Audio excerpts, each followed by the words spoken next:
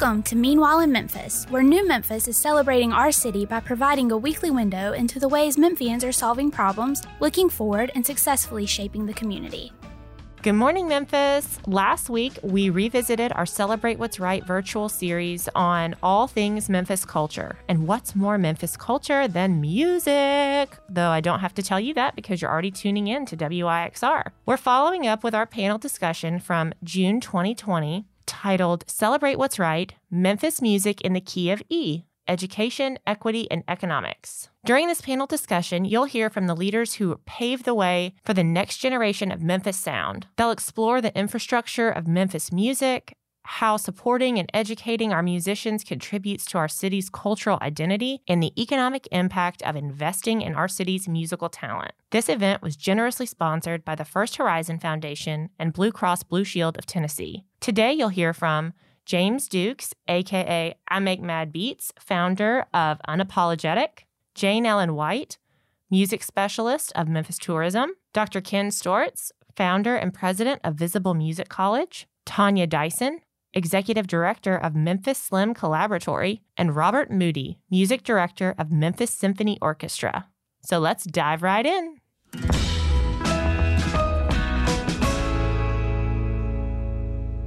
So we'll start with our panel now. So I'll have each of our panelists start by stating your name and how you would describe Memphis music in 3 words or less, and no repeats. So if you want to start first. Sure. Hi, guys. I'm Jane Ellen White with Memphis Tourism, and I am the music specialist. And 3 words for Memphis music, I'm going to say recognizable, influential, and from a Black experience. I like it. What about Tanya? 3 words. Ooh. Okay, so Memphis music, dope as hell. Yay. I love it. All right, Ken, let's hear from you. Well, I'd say got that groove. Okay, I like that. And James, or I Make Bad Beats, let's hear from you. Yeah, I Make Mad Beats, founder of Unapologetic. I would say daring. I was going to say influential, but Jane got me there. So I'm going to switch that up to innovative. Okay. And then I'm also going to say now. Oh, I like that. Very relevant. And last but certainly not least, Robert, let's hear from you. Yeah, hey, I'm Robert Moody. I'm the music director of Memphis Symphony. And the first thing that came to my mind when you asked the question was Memphis as funk, F-U-N-K. But yeah, I mean, out of the box. I mean, this is, there's too many words, but unique, out of the box, Memphis as funk. F-U-N-K. Like it. Mine that I had was like nowhere else. So I think we're all kind of on the same page with, only find it in Memphis, and it's relevant and current and innovative and highly spirited. So I love it. So next we'll dive in a little bit deeper. How do you think the culture of an area reflects and determines the kind of music it produces? So the innovation, the Memphis as funk, the now. What do you think all goes into creating that kind of music? Let's start with Tanya on this one. Well, of course, I'm a lover of soul music, and of course blues and gospel and all those things that kind of made soul. So looking at the previous history of Memphis and looking at a lot of the what would be considered bad things, as far as the poverty, even the racism in a lot of cases, so many of the negatives, Memphis music was able to take those negatives and word them and put them into a song, and to kind of tell the plight all over the world. And that was a way that Memphis musicians could connect with so many people, even people that did not look like them, did not have the same background as them, not even, in most cases, ethnicity or even religion as them, but they can all connect on that common ground. And so Memphis music was just basically able to take a lot of the negatives that came along with being in the Bible Belt, being in the Deep South, being in a highly impoverished area, and kind of changed it and, morphed it into something beautiful in essence. Yeah, that's a really great point of taking some of the things that are not so shiny or bright and kind of putting it into a song or a feeling that everyone can relate to. Right. Ken, what do you think? Well, I totally agree that the struggle of an area kind of gets into its music, and we definitely see that in Memphis. I'd say that maybe just even further, the sophistication and expectation of the shine of something, sort of the metropolitan, feel is missing, which is a really positive part of Memphis. Not that we can't be polished, but it's just, it leaves a room for the raw, the organic, the energy, closer to the artist, really, to me. And it's not as, there's not that expectation you might have if this was Las Vegas or something, to draw a crazy parallel. So I love the grit and the originality and the rawness of music here. Yeah, that makes sense. And Robert, how do you think the classical arts fit into all of that? Well, I'm a bit of a newbie, probably in the grand scheme of things. This is my 4th year as music director of Memphis Symphony. Although I started, first time I came as a guest conductor was in 2005, and I was invited to be the conductor for the Elvis Presley birthday concert. So actually, that was the year Harley Davidson did this thing with Graceland. So I got to ride out on stage at the Cannon Center on a limited edition Elvis Presley Harley. I promise you that was not something I thought about when I was studying classical music in my life. To your the whole question and thought about how does the culture in a specific area affect music, I think they are inextricably linked. I think they are completely dependent upon each other, connected to each other. It's the history of an area, it's the culture of an area, it's the good, the bad, the ugly, all the stories of an area. But it's also you don't hear it as readily now with technology and industry, but it's the sounds of the Mississippi River. It's the sounds of the beat of human beings walking through downtown or Front Street or Midtown, or all of that comes together to make the music we have. So when I first got here, someone said to me a quote that I love: if music were a religion, Memphis would be Jerusalem, because so many different styles. Now I'm finally coming back to what you said about classical music. I believe that great music is great music is great music. I couldn't care less about label. I think you'll find that most every musician that I know doesn't really care if something's called classical or country or R&B or blues or bluegrass. If it's great, it's great. If it's not, we probably don't want to be that involved with it. And if you take a look at what we're doing at the Memphis Symphony, we are having the most fun, especially pre-COVID, but COVID's making us be creative. But we are having the most fun these past few years, figuring out ways to bring completely unexpected musical styles together. We just put Stravinsky Soldier's Tale and Robert Johnson Blues mashed together into one performance. And it wasn't like we did the music of one, then the next. We put it together, a little bit of one, a little bit of the next.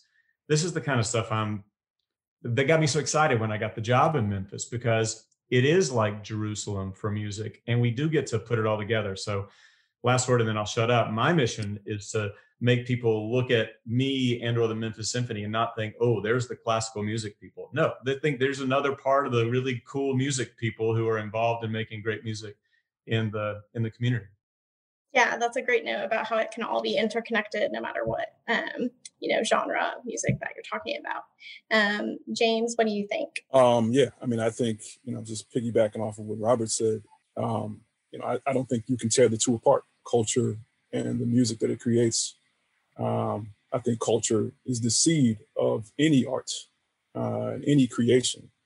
It's a direct line injection into it. I think the thing that makes Memphis even more special regarding that dynamic is there's something about the Memphis culture that affects our music in a way that we don't care what anybody else is doing. And I say that as a kid who traveled a lot, in his childhood. I'm first generation American on my mom's side. I've seen other continents. And, one of the beautiful things about Memphis culture in general is how much we just do what we're doing. What LA's doing, what New York's doing, what Nashville, whatever, who cares? That's what y'all are doing, and that's great. But in Memphis, we're doing this. And that shows up in our music. And in a way that becomes a kind of incubation, boiling pot of sounds and fusions that are generally ahead of their time. And then 20 years later, it's the sound of the industry. So Memphis has a history of doing that. Yeah, for sure. And then Jane, do you want any last minute notes on that? I think everybody covered it. We have a strong history here of going through things, and a lot of times art is cathartic and healing, and we've always been, I think, creating, things from that space, and it shows. Definitely. So, hearing that we are one of a kind in our music, which I think many, if not all of us know already, what are the economic impacts of that Memphis music? I mean, I know some of you touched on, where we came from in the past, and some of you talked about what we're doing now, and how those two pieces are even connected. So what are some of the economic impacts? You want to take it, James? Sure. So there definitely is an economic impact, right? But I think where I would like to see conversations dwell is what is that impact and who does that impact, right? When we talk about the music here, and we talk about the people who create that music here and has consistently made this place a special place to be and visit, a special place to come from other places and leave a whole bunch of money here and go home, right? When we talk about the people who have actually made this place how are those people doing, right? How have they been impacted by how they have historically made this city great? And if they are impacted in a positive way, is it proportional to the impact that they gave the city? And I think that that's the beginning of that conversation. And I'll gladly Gary Payton that off to somebody else. No, it's a really excellent point, for sure. It sounds like, it's definitely a success area for Memphis in some ways, but we have huge opportunity to grow as well. And so, Tanya, if you want to jump in about some of those ways that we could grow and move forward for a better tomorrow, what's your perspective? With perspective on the economic impact of Memphis music or growing from that? A little of both. Okay. So, so of course, I guess the economic impact of Memphis, of course, anyone that's working and producing impacts the economy. Regardless of any type of industry. So one of the biggest things that I've always been advocating is the fact that Memphis looks at its creative class as a positive economic contributor. A lot of people look at music like, hey, that's music, you're singing part-time, but this is a lot of people's lives. So on top of them singing, they're writing songs, they have industry, they may be running sound and lights. It's so many different aspects and so many jobs and so many ways to make money within the industry, and people are here actively doing it. Support me damn, they're here doing it and creating these different avenues. And of course, what our old mantra of gritting and grinding it out in a sense, that's what Memphis is essentially been about. But as far as the economic impact, it contributes greatly. Now, whether we as a collective, as a city, or as a unit has done a great job at charting those numbers and looking at those numbers and really paying attention to how much of that money that's generated from music, how much of that is reinvested into the creators, how much of that, again, piggybacking off of what I Make That Beat said, how much of that money is going back into the creators' pockets? It's okay to have an industry, but of course, if you aren't funding the people that are keeping the industry and driving the industry going, then pretty soon you won't really have an industry. But there is a very strong economic impact, and I would love to see some type of impact study actually done on Memphis music, all inclusive, genres, colors, races, everything, kind of just looking at where Memphis has music and how Memphis and Memphians take in their music on a daily basis would be an interesting thing. And I think that would be a great foundation for a lot of us organizations to actually have, to look at these numbers so we can know where our programming can begin, where we can know where our outreach can actually begin, because we're seeing where the people are, and it's our job to meet people where they're at. So yeah, it contributes greatly. And we can benefit from having more numbers, basically. Yeah, no, that's definitely a really interesting perspective when you talk about both, doing the research and finding what we can study and what those impacts are, especially now that music has changed so much and there's so many different ways to listen and participate. And then so that we can properly reinvest it, whether it's through development or other infrastructure. Jane, do you want to dive in a little bit? Yeah, so Memphis Tourism has extensive research on music as a travel motivator to the city. And it is, in fact, the number one travel motivator for people to get here. And that looks like a lot of things. Music, of course, in Memphis looks like our legacy and our music attractions and our festivals.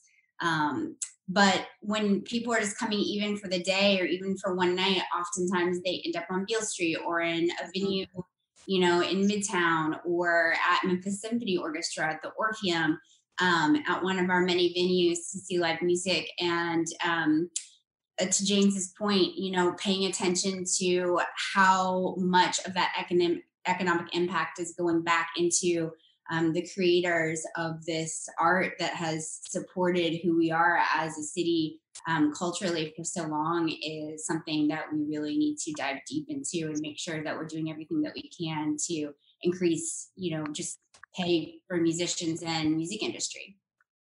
For sure. Ken? Well, I tend to tie it to the first topic, which was, being a forerunner in anything. You don't seem to get the, often my experience is you don't seem to get the financial benefit of that. Generally, there is living sort of on that front tip and the front edge. I'm not sure if I'm going the right direction in answering this, but as what I see as a forerunner in genre and talent and creative spirit, Memphis generally hasn't been appreciated from outside financially. It's been more taken, and then like James said, 20 years later it becomes the thing. Well, it became the thing for somebody else, and a lot of times that money never made it to the forerunner who comes in. And so we're an entrepreneurial city in general, which is fantastic. And I think the place of growth could be some really strategic investment in those things that are entrepreneurial in the city, and recognizing some small beginnings, which is my big push is for young people and the young creators, that are undiscovered and that kind of thing. So I tend to think that way, but I don't want to see another generation of the security guard that I've met that was the drummer on some record and never got paid, and these folks who are now retiring, penniless. We need to invest in the artists and change that, 20, 30, 40 years from now, make it be a celebration we can have. Definitely. And last but not least, Robert. Yeah, I mean, I'll start by saying, maybe the most optimistic thought that came to my mind, that I think Memphis is not even on the cusp, is into one of the coolest Renaissance experiences I've seen of any city where I've worked. I've had experiences working in multiple parts of the country, from Arizona to New York to Maine to North Carolina, and it's seeing Memphis back in 2005 when I first came, and seeing the number of buildings that were closed or empty or boarded up, versus now seeing the just huge amount of development that's happening. And music is ubiquitous. Music is a part of all of that. The word that keeps staying in my mind during this COVID time is creativity. It's really a good thing about being an artist. We're creative. And so music exists at Crosstown. They built this, they took this old, what was it, Sears warehouse, and built this amazing new, complete little mini city within a city. They put an auditorium there. Music is in the elevators, it's in the malls. So what I think is really important is that we communicate and we collaborate. We want to figure out new ways to connect genres of music, but organizations around the community, so that when we do look for where the money is going to go, that it doesn't funnel out of the Mid-South, but it stays around Memphis. We can pick we have a million ideas for a Pops concert at the Cannon Center. We've done a salute to Prince. We've done big Elvis Presley concerts. Last year, we did a mammoth salute to David Porter and all of the music he was connected to writing. One of the best concerts maybe that probably has happened anywhere in the country with a symphony orchestra. And that way it kept everything. And we used all artists that were Memphis based or Memphis connected. So it kept everything here. I'm a big believer in communication and collaboration with even unexpected partners. And then finally, the members of the Memphis Symphony Orchestra. Anybody who's read the news has seen there have been years where there have been tight, really difficult financial times. Actually, knock wood, I'm proud to say this publicly. We're one of the only orchestras in the country that were in a good financial place right now and have been able to continue paying our players through their contract this year. Many orchestras laid their players off. So to go from being almost out of business not too many years ago to this kind of place, and those people, that violinist, that trumpet player, they live in our community. They are members of the orchestra, but they also teach private lessons. They're faculty or adjunct faculty at colleges and universities. They work in churches. They play gigs for recordings. They are part of the lifeblood. So the more we communicate, the more we collaborate, the better off it is for every guy who didn't get his check for playing a drum set. We have to figure out a way to, keep it here in our community. Definitely. So seeing that, it's very important for our city. It drives tourism, it drives communication and collaboration with other cities. What is next? How can the future generations of musicians and change makers ensure to honor our city's legacy, but continue innovating and pushing that creative influence to put Memphis on the map? And I will start this one with Ken.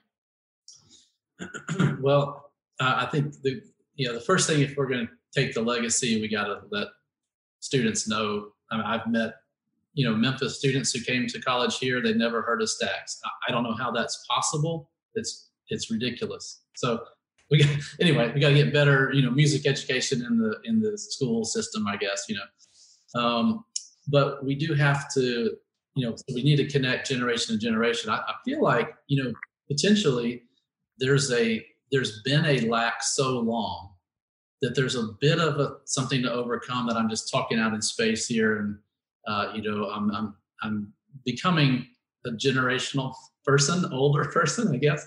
But it's the lack of contact between those people who have gone before and who have, and the younger folks. It's a lack of contact, and maybe still a little bit of when you have lack, it's hard to give, so I'm not even thinking of somebody in particular that's not giving from the older generation. I'm just saying there needs to be connection, like Robert said a minute ago, that communication between generations to pass that legacy on. Because I'm a relationship guy. I think that's really ultimately how it's passed on. I saw, cool, in-school programs, writing poetry and studying music, those kind of things, those little initiatives that pop up around Memphis. And then I think helping young people get started entrepreneurially, because music is ultimately primarily self-employment and self-branding, and it's a business, and just getting more knowledge and tiny resources to get things going. I'm constantly a guy that just wants to see a little thing move. And if you have many little things move, you can have something very large move. And because people recognize the immense talent out of that 1 out of 1,000 student, young person. But the other 100, 200 that ought to be doing music, that they, seeing that rise would be an important move to me to see the future go. Interesting. Jane? Sorry. I think that exactly what Ken said. Honestly, I think that this goes for more than just music, but I think, people having communication cross generations is extremely important. And just being in community in general is something that we're lacking. So I definitely will I think you nailed it, Ken. All right, Tanya. So of course, this is one of my favorite topics because this is exactly what we do at Memphis Slam Collaboratory. Of course, one of my newest favorite catchphrase is, of course, we are right on the edge of preservation and progression.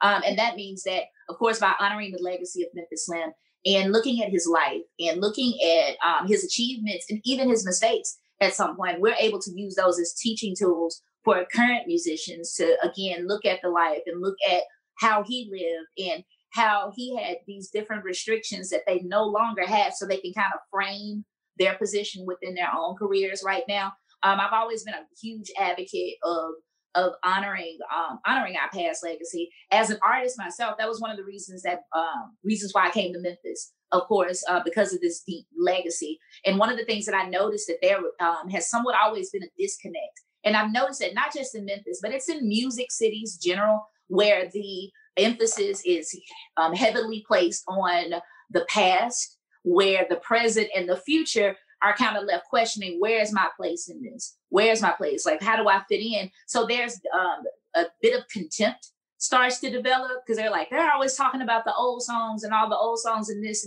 and so on and so forth. But looking at our new artists juxtaposed against our older artists, positioning the newer artists to where they have access to this history, they have access to this information. In a lot of cases, especially with Memphis Slam Collaboratory, because it is a collaboration laboratory, and the whole experiment is to put people in the same space to where people who normally wouldn't interact with each other do, in hopes that these type of dialogues to where these stories can be passed down and shared. Or when I was your age, I was doing this, or I remember when I played this, or don't play that guitar, that brand is trash. Just anything that can come out, as far as sharing the stories and really just promoting that dialogue. That's something that I would really, really love to see here in Memphis, because there's a lot to learn from the past. A lot of people say, it's an old saying that says those who don't know their past are doomed to repeat it, in essence. So a lot of the pitfalls that we may have seen, with Memphis music, as far as labels falling apart, artists, bands disbanding and different things like that, a lot of this dialogue can help save a lot of future artists and present artists from a lot of this heartache, because they have these stories and they have these shared experiences that they don't necessarily have to learn themselves or suffer from that because other people did it. What's the quote? Shout out to Ruby Wilson. She said, Miss Ruby did it, so you don't have to. That's essentially what it is. Like, they did this, so we don't have to, in most cases. So it's great to know those stories and respect the path and that they've trailblazed for us to walk down so easily, because this trail wasn't clear. At one point, the trail had snakes and holes and all kinds of other stuff. And because of their sacrifice, we get to, move down this trail. And I just think it's important that we honor that. Yeah, definitely. I think that cross-generational, guidance and education and mentorship is so important. Robert. Sorry about that. It's okay. I had to just close the door really quickly. Only venture. Yeah. So, I have a couple thoughts. The first one about sort of how to move forward, how to keep seeing sort of success, however you want to measure that, moving forward. First of all, most every music organization other than that handful of, superstar artists, we don't come equipped with mammoth budgets, so I believe that a lot of what we do I believe the best work we do is retail. I think the best work we do in connecting is when we connect one-to-one. So for anyone there watching, listening, I would say anytime you want to, buy me a cup of coffee or I buy you one, I'm more than happy to talk about ideas and what's going on in music and how we can, as I said before, put interesting groups together. From those kind of conversations, came the orchestra playing with Lil Buck, doing the Swan. So that's the kind of thing that we want to happen. And thinking about being relevant, I think I don't want us to be the Memphis Symphony Orchestra that looks and sounds and behaves and does the exact same things as the New York Philharmonic or the Berlin Phil, because we're not in New York and we're not in Berlin.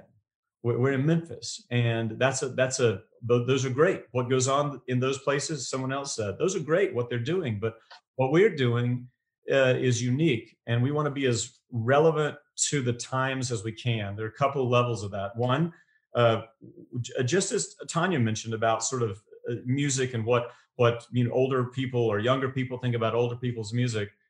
I mean, we're really stuck with this in the orchestral world. People hear the word orchestra. Yeah. They presume you have to wear a tux. They presume you have to be scared when to clap in the auditorium. We need to completely just kill all of those old Victorian sort of rules and procedures about classical music. They were good, I guess, in 1840. They have no place in 2020. If you come to our concert, please, if the music, when that finishes, clap, for Pete's sake. We're sitting on stage and it's suddenly quiet, like, oh, that was not the end of the piece. We don't want that anymore. We should use technology to our greatest advantage. And clearly, I just noticed that my virtual background is backwards. So clearly I'm not. No, ours. You look good. I'm not the guy to lead it, but we're incorporating a lot of video, a lot of text. Instead of just having people sit and listen to a piece of music, we're putting text above, sort of talking through what's going on, whether that's Beethoven or Bach or something written by a living composer. And this is the last thing I'll say, that the living composer part. Relevancy also means being connected to the time and the culture and the news and the spirit of what's going on. My job as a musician, I have very strong opinions about politics and religion. I'm not going to share those, but my job as a musician on one level is not just to make pretty music that you think is, oh, isn't that nice? My job is musicians and composers have created lyrics and operas and plays and theater to make us think about things that are going on. There's a piece by Joel Thompson. It's been done once in Memphis 2 years ago. We're going to plan to do it again with the Memphis Symphony. It's called The 7 Last Words of the Unarmed. It's a take on a piece by Haydn, The 7 Last Words of Christ. Important work in the music and Christian liturgy. 7 Last Words of the Unarmed are the 7 last words of 7 Black men who lost their lives because of I'm searching for a word, because of the stupidity or idiocy of a police officer, but really because of an entire civilization that's got a lot of this wrong, and that 160 years later, we're still fighting the Civil War. And I also admit I feel silly talking about it as a white male, but I need to learn. I need to sort of own and be remorseful for the things that I've done and apologize. But I also need to learn, and then I need to figure out a way, and all of us, to put art out there that will get people talking about these things. Not planning to bring an answer, not planning to necessarily make a convert, but get people talking about it. Music sometimes should be beautiful. It sometimes should be fun. It sometimes should be the best way to spend an evening on Beale Street. Music should also be, and it has been for thousands of years, something that gets you thinking and talking. I would much rather you be angry at a concert we do or thrilled at a concert than lukewarm at a concert. Yeah, that's a good point about, inspiring passion and keeping that moving, And no matter what that is. That's how I think we can really be relevant and uniquely relevant to Memphis and our story. And James, last but not least for this one, how can we continue innovating into the future as we move through new generations? I know you're very into this with working with all of your artists. Yeah. Honestly, for me, the ground floor of it is simply to create opportunities I did not have. That's where everything starts. That's the seed and foundation of all of my ideas. Is I think about, and if I can be ultra real, I'm a Black man in a very Black city that didn't feel represented at all here growing up. And it was the seed for me wanting to leave here and eventually leaving here when I did. And so when I think back to 18, 17, 16-year-olds here, I think about all the things that I wish I had. I didn't just wish that I had opportunities to learn and grow. I wish that I had more people who looked like me that would help me do that. I wish that I had more opportunities to do that in the community I grew up in, which it was non-existent. We barely have a grocery store now. So, these are the things that I think about. I think it's impossible. I think there's a real problem if we talk about moving forward and building without addressing huge potholes in this city right now. Huge potholes in what is funded, whether it be a whole bunch of money or even a little money. Some things aren't funded at all. We talk about the availability of said support. We talk about what that support looks like. And we can't deny that what it looks like matters. That to me, it's all about creating opportunities that I didn't have. I would say the second part of that is to take on the next level of what it is to be an artist. I'm one of the few people, I dwell in a lot of rooms, whether it be rooms with musicians, rooms with administrators, rooms with leaders and organizers. And I do feel like I have a responsibility, being that I had experiences in almost all of those rooms that are very true to my life as growing up as a Black man in the city. And so for me, I feel a personal obligation to establish the next level, to do my part amongst the whole community of people, to establish the next level of what it is to maintain our culture, which starts with ownership. Yeah. Right? It starts with ownership. At the end of the day, there's only so much I can help somebody else get it right. And there's only so much explaining. It's so exhausting trying to explain what it is to grow up in this city as a musician, as an artist, as a creative, in poverty, and understand what are the things that need to be supported and not supported and how that affects people. And at some point, you just got to consider, man, maybe we should do it. Yeah. Why not Memphis? Yeah. And I think that's in the Memphis spirit is maybe we should do it. And so for me, that's when I think about the future and innovation, I think it's the artist becomes more than the artist. I think it's we take control, not lean so heavily on asking somebody to understand our plight. But we just do what's necessary to advance at the hands of ourselves. Those are I think that's how we maintain and that's how we grow it.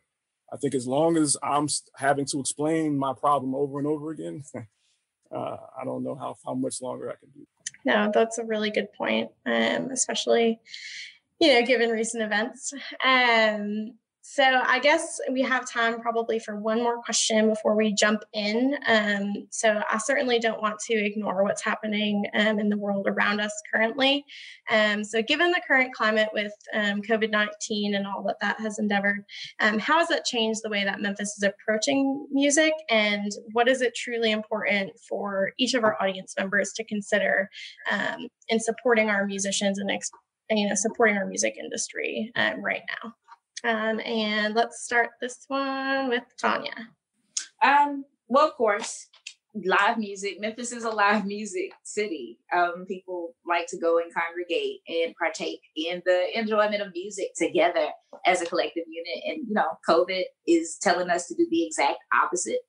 Social distancing doesn't allow us to go to concerts, doesn't allow us to go to our favorite venues, doesn't allow us to even go, you know, to our favorite outdoor venues or anything like that. It's just, it kind of has reshaped the way we look at music and how we take in music. So of course, now you're seeing more streaming and different things as far as how the people are receiving it, which is funny because artists had already started doing that, you know, from I guess really the inception of social media. The whole point was to gather this art, you know, use this platform to gather people and kind of shepherd them into your talent, into what you have to offer. And now everything's shifted. You're seeing people going online more and doing more concerts. What I would really love to see is more artists doing original music, because that's going to be the way that they finally monetize different things. You know, of course, with the social media platforms, especially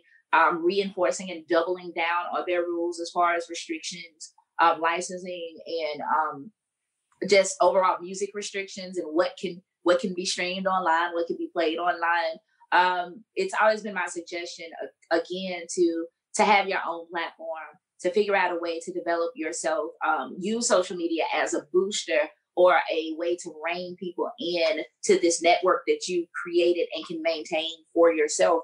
And COVID is really forcing that, whether it be, you know, how we take in music, how we receive it, how we deliver our music, how we reach these new audiences, even with organizations and branding. How do we engage? You know, how do we engage with our normal audiences? You know, and how do we present this in a format, you know, that works? Because again, this is something that's difficult too, and kind of touching on what James had stated earlier about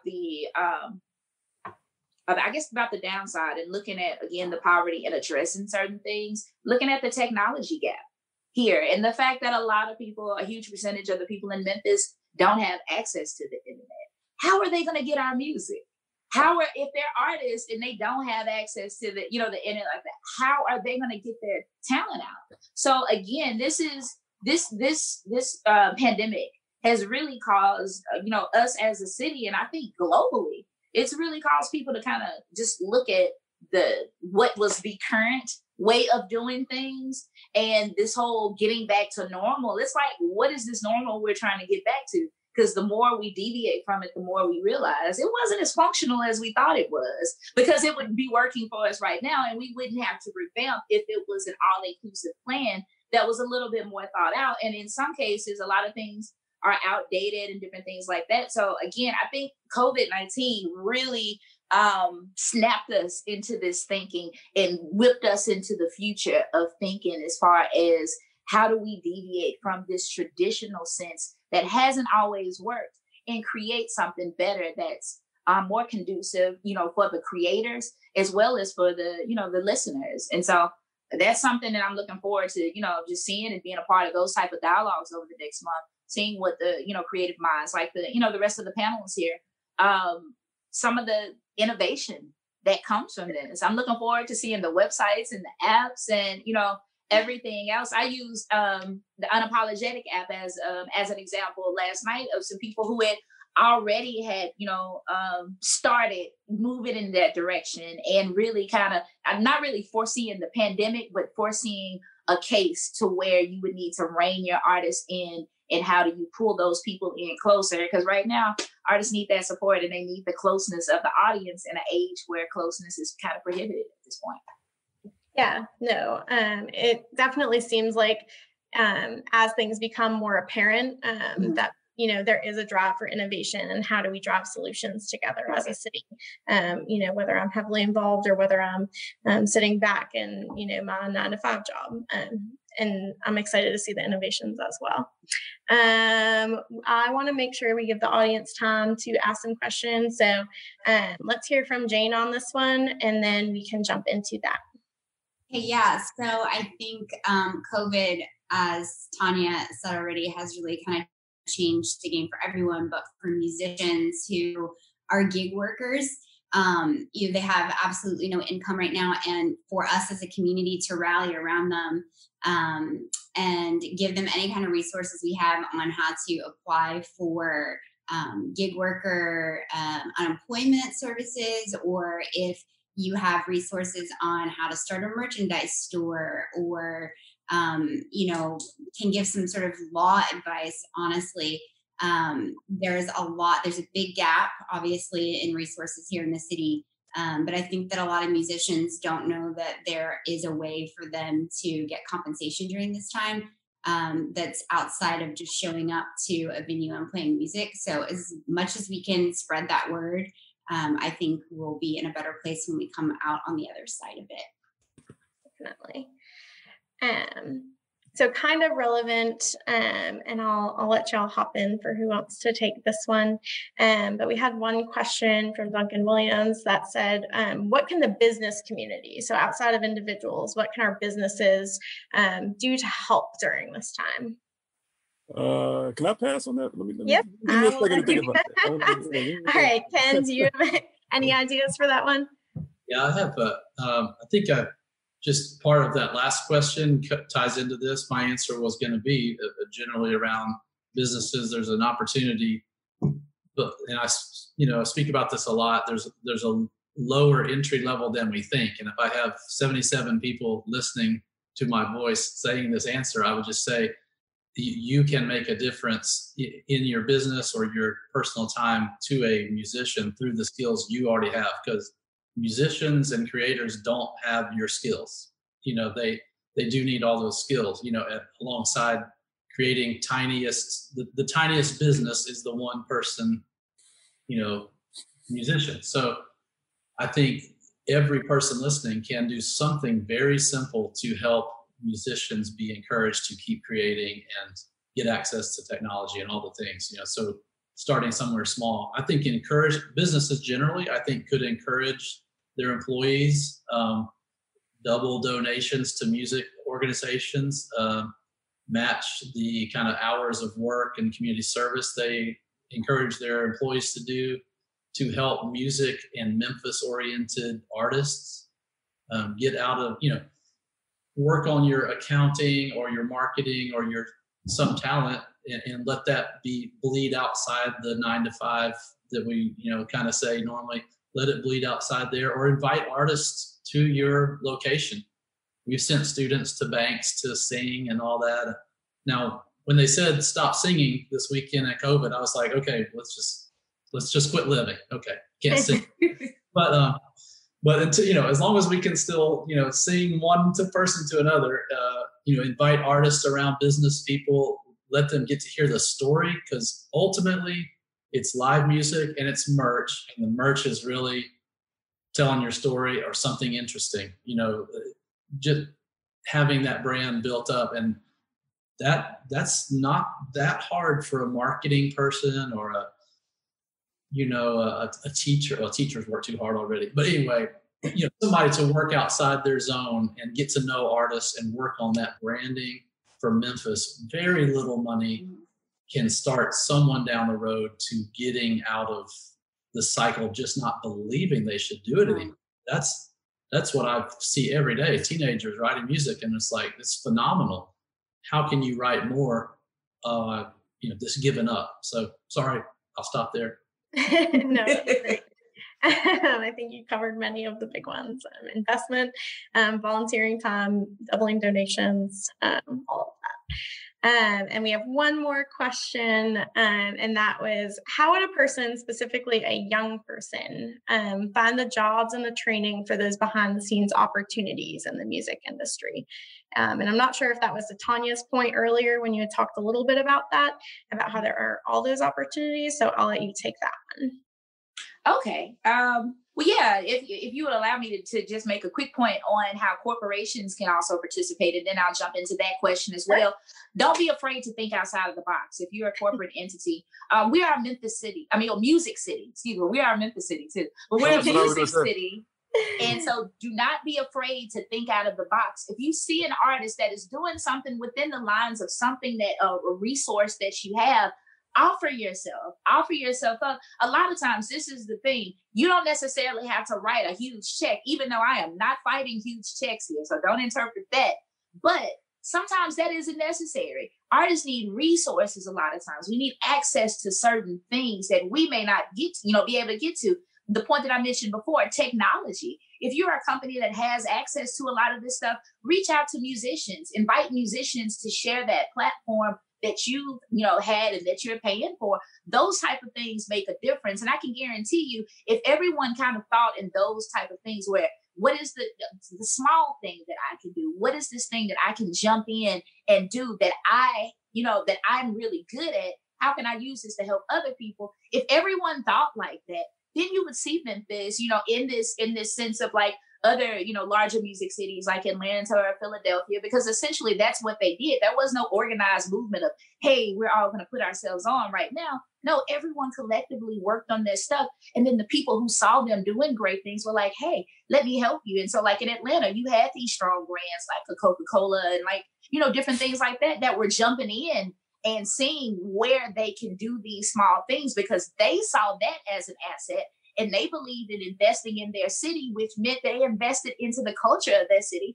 which meant that they invested into the music of their city. So let's revisit those conversations and figure out exactly how corporations can help. But as far as the youth being involved, there's so many different organizations, depending on how, what your age range is. If you are in elementary school, high school range, there's a wonderful organization here by the name of Memphis Music Initiative that basically they do two different things. They help build a platform of retention for artists because what they do is employ artists to go into the schools with struggling music programs and non-existent music programs. And they employ these artists to teach during the daytime on a part-time basis that still gives them enough money to pay their bills and to not struggle, but then also frees them up at night to where they can gig and still work on their craft. So those types of organizations, of course, feed into a lot of organizations like Slim House, like Stax Music Academy, like Black Arts Alliance, like Prism Ensemble, like so many Unapologetic Youth, like so many different, youth initiatives that are designed. So I would say, start talking to, any of them. If someone has a question of anything, if it's something that directly deals with Slim House that I can help you with, if not, I probably know who I can direct you to. So please feel free to reach out to me if you have a young person or, have someone that's interested in music, especially the back end, because that's something that we specifically work on is teaching the management aspects, the back end stuff, the production, all that type of stuff, like those things that aren't necessarily in the limelight, but are essential to the proper functioning of a music industry in a city. So again, I make myself available. I love talking to young people. And again, like what James said, I really try to be what I did not have growing up. And so I didn't have anyone to talk to. I knew what I wanted to do, but there was no one that I could have access to that was doing it. So I kind of had to create my own way. So essentially I would love to, be that point person if I can help in any way, or at least direct their path. And please, ask me, any questions that you have about that personally. Yes. Thank you. So I will encourage also if any of our panelists today are open to having folks in both the business community and just individuals interested in the sector and reaching out to them, feel free to drop your emails in the chat so that everyone can have that. And we've also compiled a few different ways that, we hope that y'all activate after this luncheon. So we can jump into that a little bit. Before I do, I want to make sure that I thank our very generous sponsors one more time, First Horizon Foundation and Blue Cross Blue Shield of Tennessee. They are always so amazing in supporting all of our work, and so that y'all can hear from these amazing panelists. And thank you also to our panelists for taking the time today and to being adaptive and, doing this all from Zoom. It's been great. So I do want to highlight that if you're interested in hearing from Memphis musicians and you're not sure where to start, Jane Ellen White has compiled this Memphis 2020 playlist, all with new music and all who are Memphis artists. It's what was playing at the beginning as you were logging into this panel today, so feel free to check that out. So ways that you can very easily, help our artists right now, you can give your attention. That is what our artists need to start building their brand and growing their platforms and reaching new audiences. So Visible Music College has a radio station you can plug into. You can visit the Memphis Tourism Music Hub or the We Are Memphis Music site, and those connect you to both artists. They have artist resources if you're a musician. The Unapologetic World app, I know Tanya mentioned earlier, it is free to download in whatever app store you need to download from, and they do a lot of different performances and all sorts of different things. So whether you're in Memphis or abroad, you can stay connected. And lastly, if you want to just pretend you're at the Levitt Show all summer while they have their virtual concert series, you can set up a picnic in your backyard and pretend that you're there. And as we've touched on, you can really help by investing in, our musicians in our city, and there's several different ways you can do that. Music Export Memphis has a COVID relief fund that goes directly to our musicians. If you're a musician, their next deadline to apply for that is June 3rd, so be sure to look. And if you want to support our musicians, you can very easily go to musicexportmemphis.com/COVID and donate. You can purchase some merch. So if musicians have any that you want to buy, now's a great time, particularly while we can't do live performances. And as I've seen a lot of folks discuss in the chat already, you can hire a local musician or DJ to play at your virtual event. I saw someone mention that Memphis Music Initiative was really great to connect folks, and I've seen it at quite a few different events, and it makes it way more fun and enjoyable for everyone.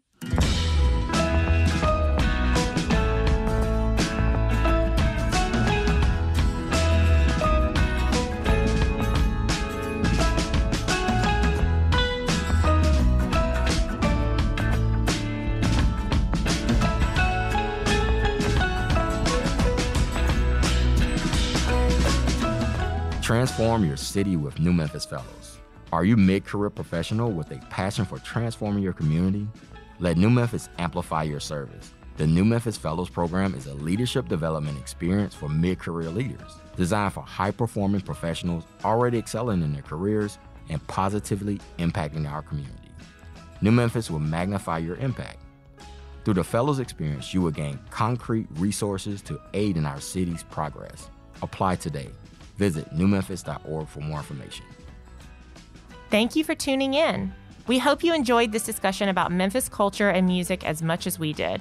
If you like what you hear, please consider calling in to leave us a voicemail to let us know. Did you learn something new about our great city or how our city's musical sound has cemented its place in history? We'd love to hear from you. Just call 901-460-3031. One more time, that's 901-460-3031. Just leave us a voicemail and let us know what you liked. Have a great day, Memphis. Meanwhile in Memphis is brought to you in partnership with WYXR, produced by New Memphis and hosted by Anna Mullins-Ellis and Christy Mullen. For more information, please visit newmemphis.org. Audio for this show is recorded and produced by the OAM Network. For more information, please visit pod901.com.